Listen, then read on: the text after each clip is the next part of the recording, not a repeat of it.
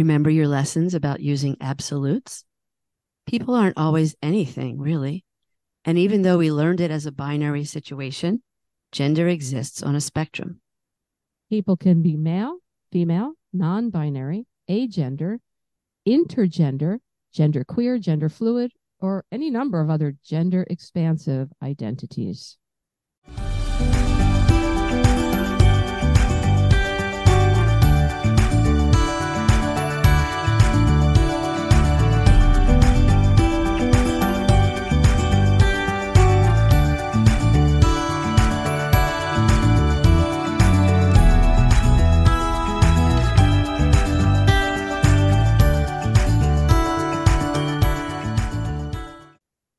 Hi, welcome to the Shrinks on Third, our psychology and social justice podcast.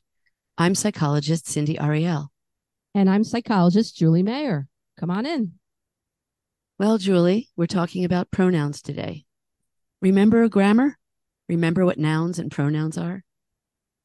Well, I was an English major a long time ago, Cindy, so I think so. A noun is a word for people, places, and things. We use them to refer to something or someone. A person can be a psychologist. That's a noun.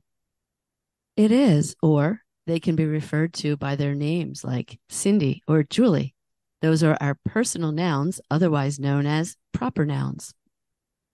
A lot of languages other than English refer to all nouns in a gendered way, even though we don't in English. For example, in languages like Spanish, French, German, and a lot of others, even tables and chairs are gendered, masculine or feminine. And not always the same way either. A table in Spanish is feminine, but in German, it's masculine. So trying to fit all nouns into a binary system of gender where everything, including tables and chairs, is either male or female can be confusing. It seems arbitrary. It is arbitrary. English doesn't give a gender to everything, thank goodness, but our pronouns are frequently gendered. These are the words we use to refer to someone in the third person, and it can also be pretty confusing to apply a binary system of gender to every person. Yet, because we learn our language that way, we somehow think it makes sense until we realize it doesn't. So let's look at that. Yes, I would like to look at that. There are typical girl names and boy names, and whether you're given a girl name or a boy name at birth depends on the genitals that people see when you're born, to be blunt. The doctor or nurse looks at the genitals and declares it's a boy or it's a girl. Or if you get tested and the genetics can be seen, you're considered a girl if you have two X chromosomes and a boy if you have an X and a Y chromosome. Right. But there are a small but important percentage of people who have two X chromosomes, yet they don't fit in the norm. They have male genitalia. The same is true for some people with an X and a Y, but female genitalia. There are also people born with both genitalia or an uncertain combination. In other words, things don't always fit into the either or categories. And then there are also all sorts of situations in which calling someone a male or a female doesn't make sense. According to scientists, gender isn't a rigid he-she binary situation rooted in the sex a person is assigned at birth. Both nature and nurture play strong parts, just like in everything else. And that includes biology and culture and anything that influences our ultimate identity, which is a whole lot of things. We've ignored this fact for a very long time, the same way we ignore a lot of inconvenient facts. And so we come to the part where we talk about all the talk about pronouns. So English major here, a pronoun is used to replace a noun. So when we refer to people, instead of using names, we might say he or she or they or something else. We'll get to that. Typically, pronouns are either singular or plural. A lot of languages, including English, have gendered pronouns, right? If it's referring to a male, we say he, and to a female, we say she.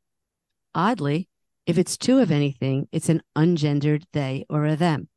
So when two or more of us gather, our gender becomes neutral. Interesting. That actually is interesting, Cindy. Hadn't really thought about it. We also use they or them when we're referring to someone, even one person, whose gender we don't know. For example, we might say, someone came to our door, they left a flyer, or this chef made a great dessert, they're an amazing baker. We say stuff like that all the time. I do. Yeah. And given all this, it's no wonder that the current generation is finally questioning all of this out loud. It isn't new, but it was more hidden and not taken seriously. And now it's become common, at least in some places, for people to introduce themselves with their pronouns. This lets other people know how they prefer to be referred to. Sometimes the easiest way to ask for someone's pronouns is to share your own first. People tend to reciprocate by introducing themselves the same way you just did.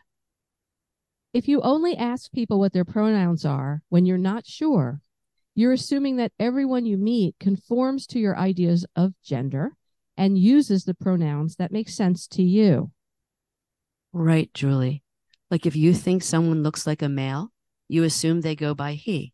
Or if you think they look like a female, you assume they go by she.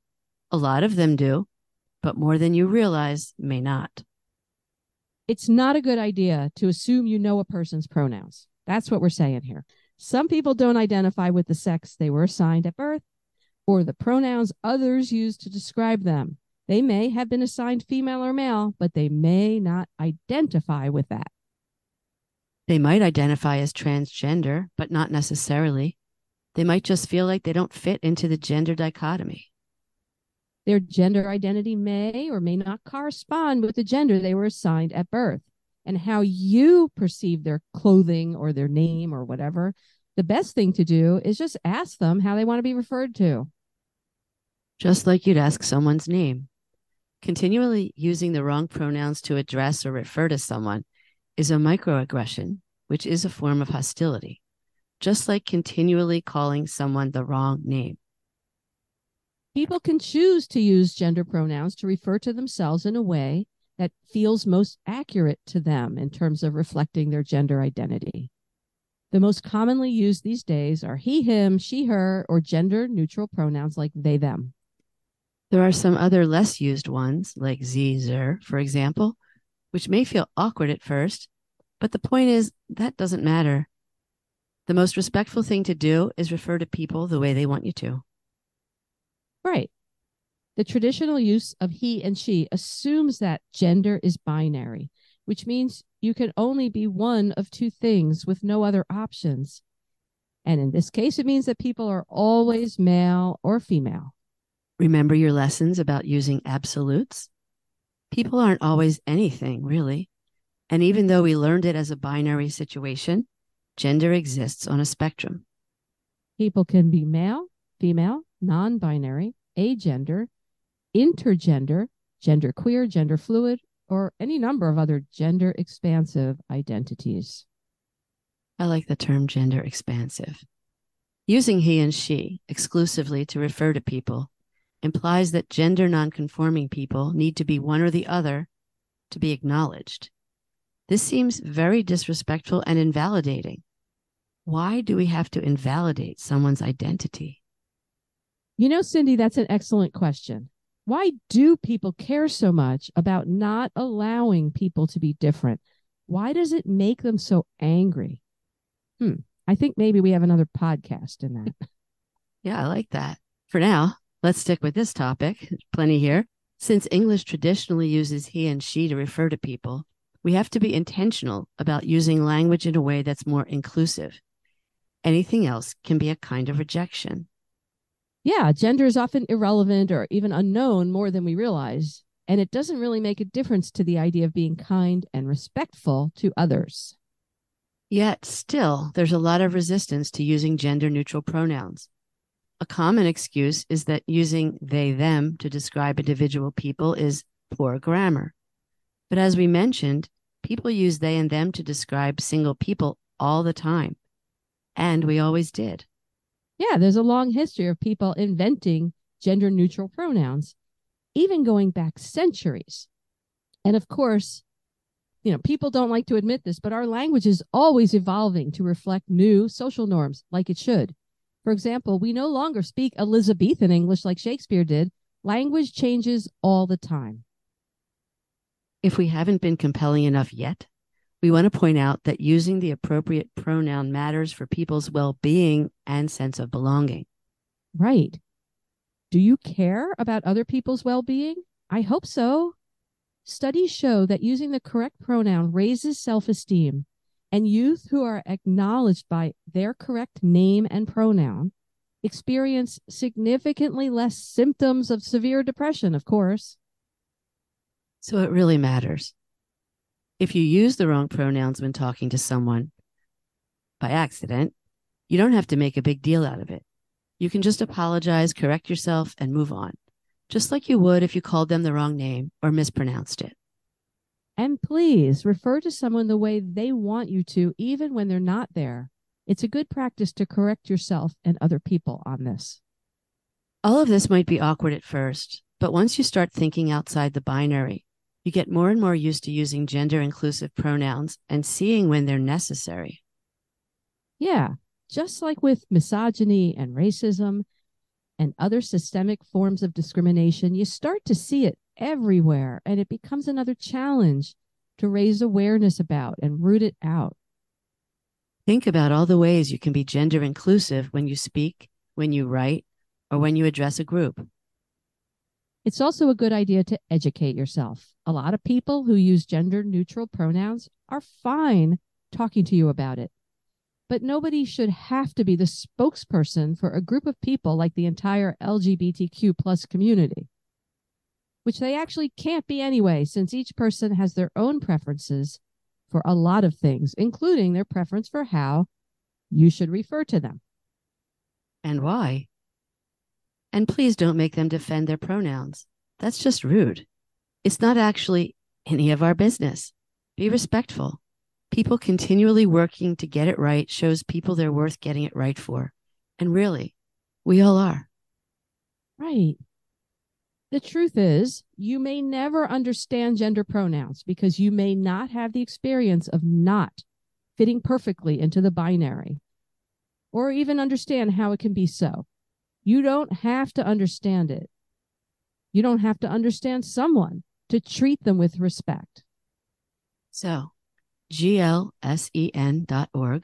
the website of the Gay, Lesbian, and Straight Education Network, can be a good place to start if you want to learn more about pronouns or other relevant issues, or find good resources for support and understanding. Check it out. Thanks for listening today. You can find us at shrinksonthird.com and follow us on Twitter, Instagram, and Facebook at Shrinks on Third. Until next time, take care.